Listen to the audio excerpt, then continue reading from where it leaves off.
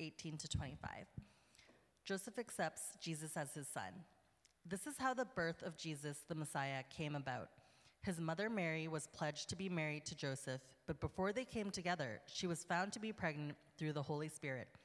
Because Joseph, her husband, was faithful to the law and yet did not want to expose her to public disgrace, he had in mind to divorce her quietly. But after he had considered this, an angel of the Lord appeared to him in a dream and said, "Joseph, son of David, do not be afraid to take Mary home as your wife, because what is conceived in her is from the Holy Spirit. She will give birth to a son, and you are to give him the name Jesus, because he will save his people from their sins." All this took place to fulfill what the Lord had said through the prophet.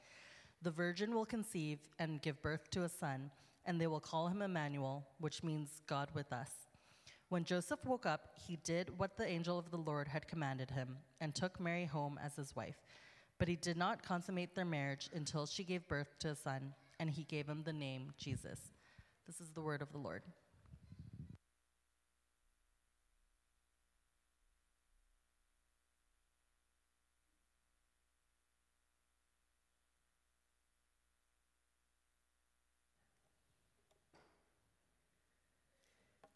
All right, so good morning, church. I'm glad you're able to make it in to our service this morning. Thanks to all those that helped shovel and get the church ready and to make the space available for us.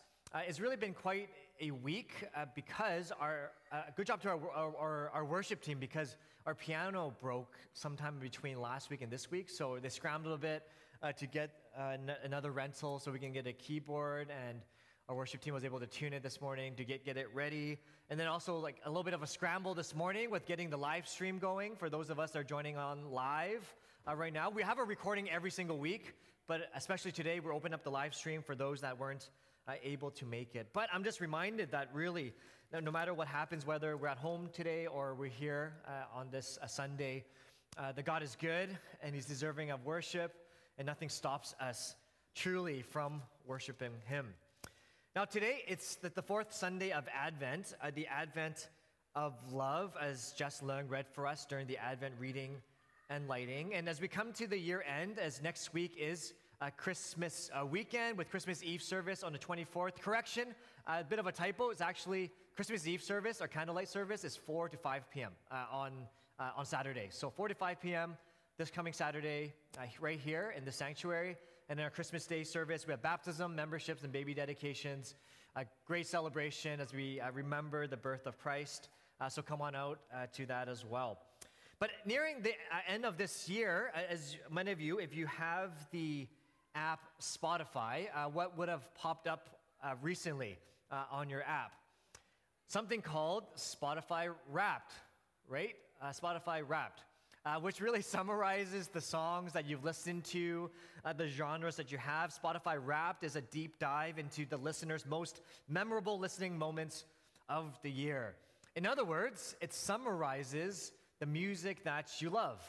Everything that you listen to, Spotify knows it all and just puts it all out there for you to see. It separates the list into genres and most listened to songs, the number of minutes that you've heard each song, and your top playlist.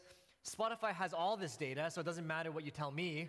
Spotify knows what you listen to, like how much you love that K-drama music, how much you listen to that gangster rap, and on your drives to work and to school, whether it's K-pop musicals, 80s, 90s, 60s, 70s, 50s, 30s, I don't know, 20, I don't know how far it would go back. They know, they have all this data of what you listen to. And this year, I think it's a little bit different. This year, they even give you a listening personality, right? If you have an app, by the way, Spotify, if you don't have it, it's a listening platform that you can stream music really at your disposal. But this year, they give you a listening personality. It's almost like the Myers-Briggs. They give you a letter, 4 letters, that comes up with 16 different personalities. And you get the personality either like the adventurer, the early adopter, the deep diver, the devotee, the replayer, connoisseur, the maverick, the fan clubber, top charter, enthusiast, and so on. You get labeled one of the 16 personalities. Now, as I was scrolling through that on my own Spotify, and maybe as you think about your own list, we're fascinated with this kind of data, right? We're fascinated because we want to know about ourselves. We want to learn about ourselves, and we want to see what the app reveals about our listening habits and the songs that we heard and the playlists that we heard. But I believe it reveals something even deeper, that it reveals our joys. It reveals our loves. It reveals what gives us peace and comfort, what songs you go to and when you go to and why you go to. Maybe Spotify doesn't know that, but we do. Now, there's some other apps out there, some other companies out there that are wanting to do stuff like this as well. Maybe the top restaurants you went to this year. Maybe they want to put on Google your top searched, I don't know, whatever. Google Maps, maybe they should do it for your driving habits to see what that reveals about you. But this begs the question for us. It's like, what if we did this for all parts of your life? We had a Spotify Wrapped, as it were, for other aspects of your life. What would that reveal about you? What would it show about our lives? What would it reveal about what you love and what you desire and what you yearn for?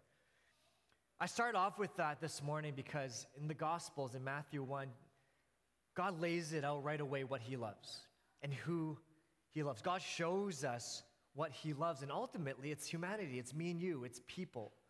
God lays it all on the line to show us what love looks like. And the big idea for us this morning is this: God loves us by being with us. That God loves us by being with us. In the context of the passage that was just read for us by Evelyn, we see here the context is that it starts in small town Bethlehem. And if you were here a couple weeks ago, if you heard the sermon a couple weeks ago, we would have learned that in Matthew especially addresses the politically tough climate that Jesus was born into. It was a tough time for the Israelites. Remember how Herod, he was the king and the ruler, and he was really known as the puppet king, where Rome placed him in that land to rule over. He was a puppet king, to be Rome's puppet, to rule over his own people. And it was a tough political climate, and it wasn't favorable for the Jewish people by any means. It was a tough time for them to live. And here we see in the context today, too, that there's Joseph and Mary. And I want to paint this context and explain this a little bit because it's important that Joseph and Mary, the word we see here in the passage today is that they were pledged. It's an ancient word for, maybe an old school word for engaged. And also another word for engaged or pledged is betrothed. That's an even older word. But it's different. It's different than the way we understand it today in terms of what engagement looks like. Because back then when they were engaged, it's basically they're married already. That's the context.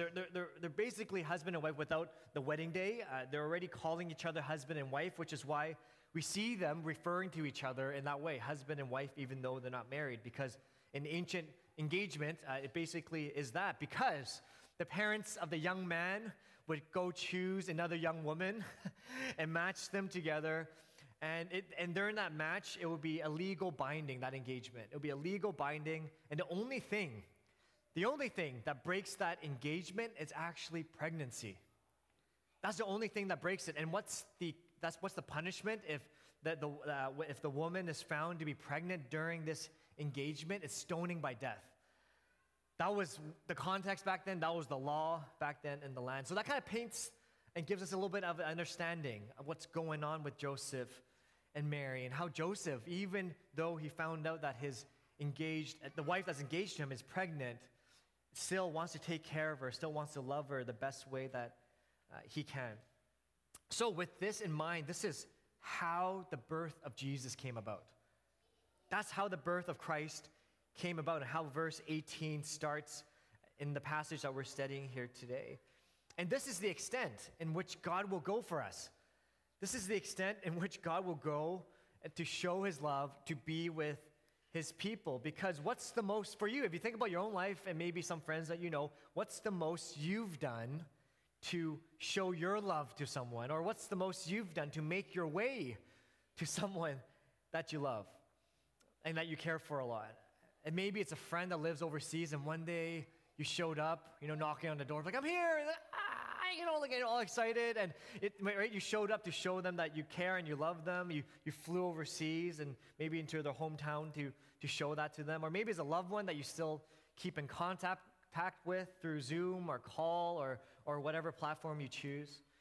According to a news site that talks about, had an article about dating and moving to another city for those that you love.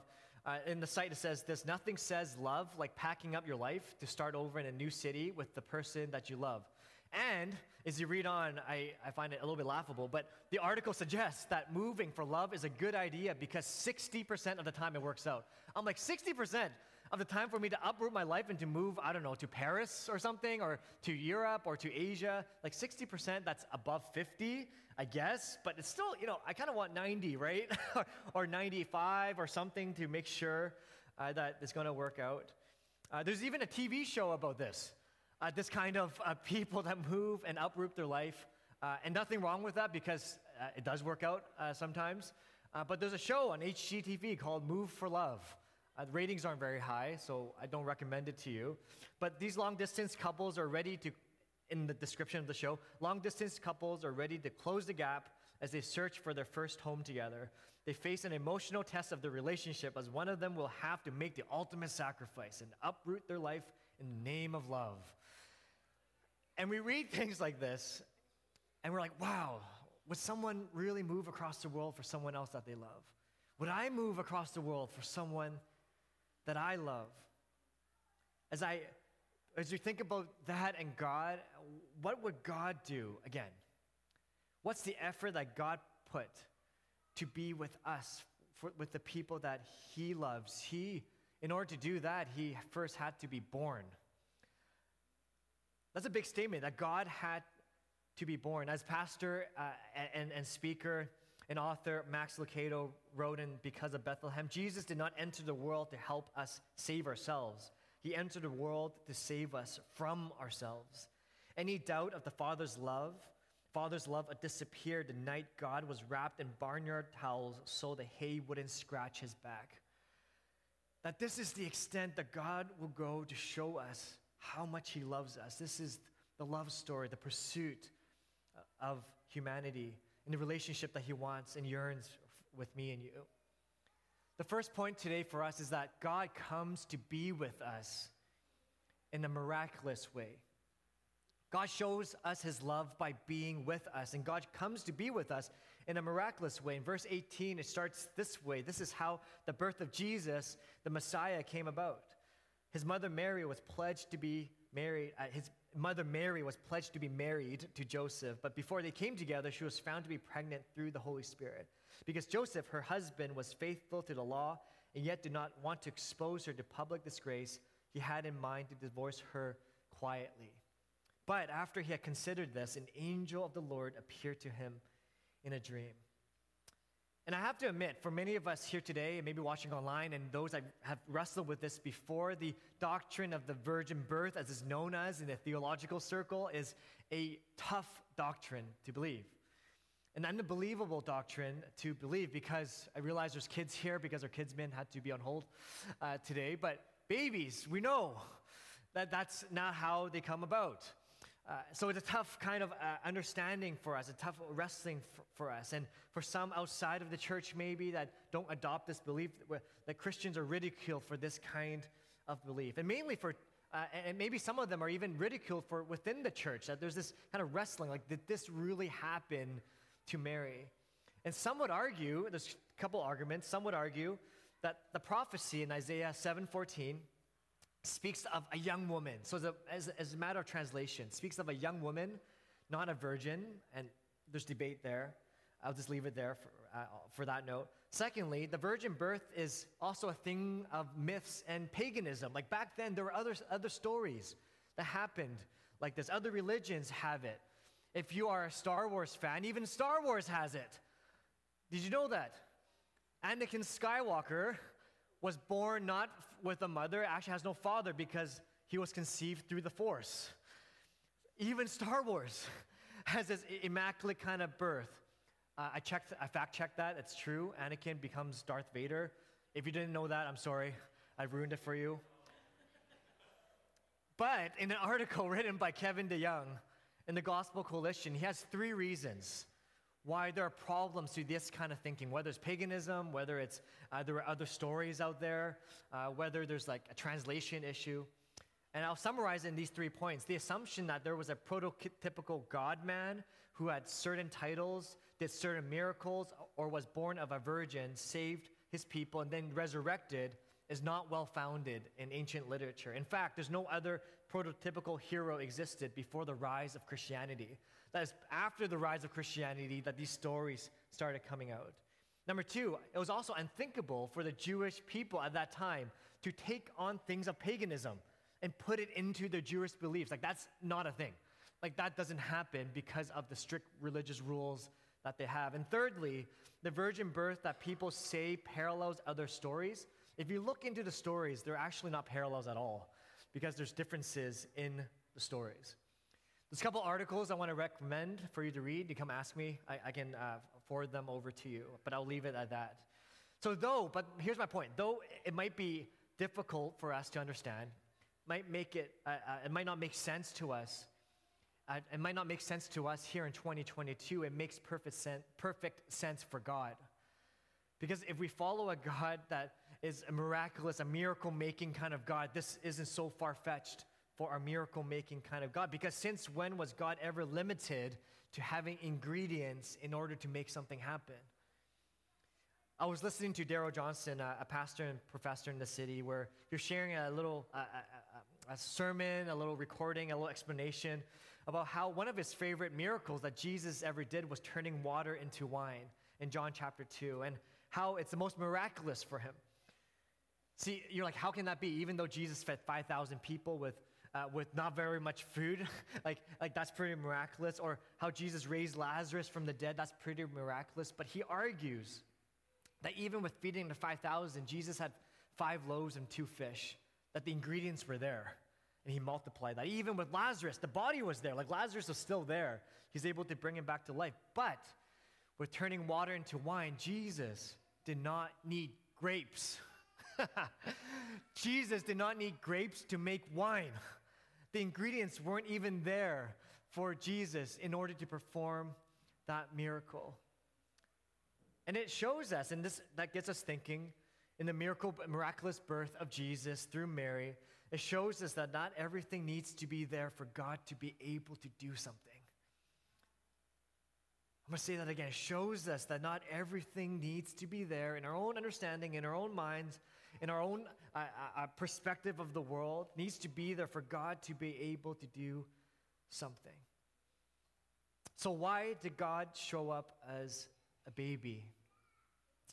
It really shows us, again, the lengths that God will go to be with his people. Because try to imagine, I know we can't fully fathom this, but try to imagine that God, being this all-powerful, all-knowing, omniscient, omnipresent God that's everywhere all the time, decides to put himself and limits himself into the confines of a human body.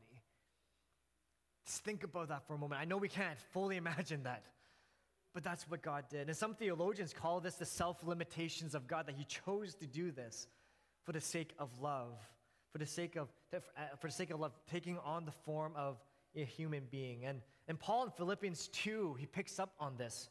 Philippians 2:5-8, in your relationships with one another, have the same mindset as Christ Jesus, who, being in very nature God, did not consider equality with God something to be used to his own advantage. Rather, he made himself nothing by taking the very nature of a servant, being made in human likeness, and being found in appearance as a man, he humbled himself by becoming obedient to death, even death on a cross. So my point is this. Through this miraculous death, that's how far God will go to show us how much he loves us, how much he wants to be with us. So for us here today, here's a question for us to wrestle through. What do you not see right now? Maybe what do you not see a way through right now? That's maybe a big problem, a big challenge, a mountain of an issue that's right before you, a situation where you feel like, God, he can't make a way through that. God can't do that possibly. Maybe we can't even see any humanly way possible, but we're reminded here that God's ways are higher, that God knows better, that God doesn't need all the ingredients in order to perform the miracle that he wants to perform. Secondly, God has been wanting to be with us for a long time. If we think about God loving us, means he wants to be with us. God, he's been wanting to do this for a very, very long time. It wasn't a spur of a moment kind of thing. We read this in the second half of verse 20, and said, Joseph, son of David, do not be afraid to take Mary home as your wife, because what is conceived in her is from the Holy Spirit. So she gave birth to a son, and you're to give him the name Jesus, which the name Jesus means God saves, because he will save his people from their sins. Joseph, the son of David, that's what I want to focus on here. Joseph, the son of David, reminding us of the lineage of Jesus, the promise that traces back all the way to Abraham, who was promised to be the father of many nations. Genesis 17, 5-7, no longer will you be called Abram. This is the promise to Abraham. Your name will be Abraham, for I have made you a father of many nations. I will make you very fruitful. I will make nations of you, and kings will come from you. Verse 7, I will establish my covenant as an everlasting covenant between me and you and your descendants after you for generations to come, to be your God and the God of your descendants after you. We're reminded, son of David, the lineage that traces all the way back to Abraham, which is what Matthew, the gospel writer here, does in the beginning of Matthew, chapter 1. But the section right before this is the lineage of Jesus. He paints it all the way back, Jesus' family tree. And if you haven't had a chance, I recommend you to read it and to pay attention to some of the names, because there are some interesting characters. There's some interesting characters to the lineage of Jesus. I mentioned here Abraham, who's known as the father of many nations, but he's also the one who lied about being married to his wife, saying that, no, that's not my wife. That's not my wife. And there's also in this lineage, women are named, which was not customary in the ancient times, that it wasn't customary to name women. And the women that are named are women like Rahab, who's a Canaanite, an enemy to Israel, and also a prostitute who ends up becoming a heroine in the story of Joshua, and how they saved and how he let the people, how she let the people in. I know there's King David into the city, and there's King David as well, who's mentioned here, but he's also an adulterer, and he's a murderer. And out of all these characters comes Jesus. All these characters comes Jesus. And what's my point? The plan of salvation. The plan of salvation, the plan for God to be with us and to be with his people, the plan of salvation started way back. It was initiated way back before you were around, before you were born, before you were ever conceived or known or existed in this world, that God already knew you, had a plan for you. And this is the promise to Joseph on that day. Don't be afraid. Don't be afraid is the same promise, not only to Joseph, but to us, because of this God who knows us, who knows you, knows your struggle, knows what you're going through. This God who loves you, who has is a God who has a plan for you, who has a plan for you not just in this moment, but for a very long time. He's already known. He's already known the mountains that you face. He already knows the challenges that you face. He already knows your emotion, your anxieties, your depression, what you're going through in this season. As John Piper in his sermon on John 3:16, he preached this: Jesus teaches us that God who exists loves. Let that sink in. He loves. He loves. Of all the things you might say about God, be sure to say this: he loves. That from the very beginning, he already thought of you, and he already loved you, even though he knew everything about you. All the ways that you've gone wrong, all the things that you're not proud of, all the mistakes that you've ever made, God still chooses to love. If we do not know anything about God, may we leave today knowing that God loves, that he loves you and that he knows you. So no matter how cloudy the situation seems, no matter how confused we might be, no matter the anxiety when it's overcoming and you feel like you don't have another day, don't forget this, that God can navigate through the messiest situations. I'm going to say that again. He can navigate through. He doesn't go around things. He's right there with you through the situation. He doesn't tiptoe around it. but he can and he's willing to lift you up and to be with you and to love you, because that's the God that we follow. That's the God that we know. Thirdly, and this might seem very straightforward, but it's important to note that God, he actually shows up. The God, he actually shows up. We read this in verse 22. All this took place to fulfill what the Lord had said through the prophet. The virgin will conceive and give birth to a son, and they will call him Emmanuel, which means God with us. When Joseph woke up, he did what the angel of the Lord had commanded him and took Mary home as his wife, but he did not consummate their marriage until she gave birth to a son, and he gave the name Jesus. You see, talk is cheap. God could have been like, Abraham, I promise you many things. Like Abraham's like, okay. That's great. Yay, God's with me. But God, he shows up time and time again. It's easy to talk about doing something, but it's different to actually do it and to follow through. And what we have through Scripture, through the entire Bible, is God fulfilling promise after promise. God being true to who he is. This word for fulfill, if I go back a slide here, that's forward. Go back a slide. All this took place to what? To fulfill. That word appears 88 times in the New Testament alone, and it reminds us, most of them has to do with fulfilling prophecy. And this word means to complete, to fill, to make full, or to cause something to happen, or to make something happen. You see, the point is this, that God, he fulfills what he says he will fulfill. That God is true, that God is good, even though the world seems like it's coming down on you, God, he's still good. That God, he still fulfills his promises. And there are people in our lives, and there's situations in our life that maybe they've disappointed you, that they've hurt you, that you can't look them in the eye, you can't go to school, you can't go to work, you can't go in that relationship being the same because you feel like they've hurt you, they've disappointed you. People have made promises that never came into fruition.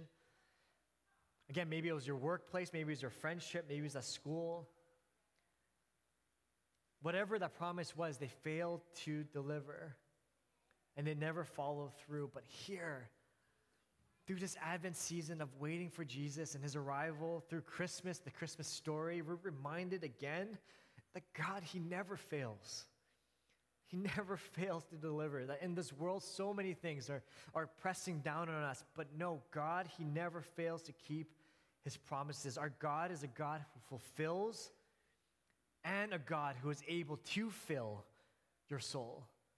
To fill your soul with the God-sized hole that's missing in us. God is the only one that's able to fill our life and to give us the satisfaction and the fulfillment that we've been looking for. That things in this world that we've tried to search for, whether there's that promotion, whether it's that raise, whether it's the money in the bank, whether it's that car, that house, that job, that relationship, that degree, that present, that gift, whatever it is, fill it in. Whatever it is that we've been yearning for, we ultimately know it doesn't fulfill the purpose in our life that only God can and has and will fulfill in us.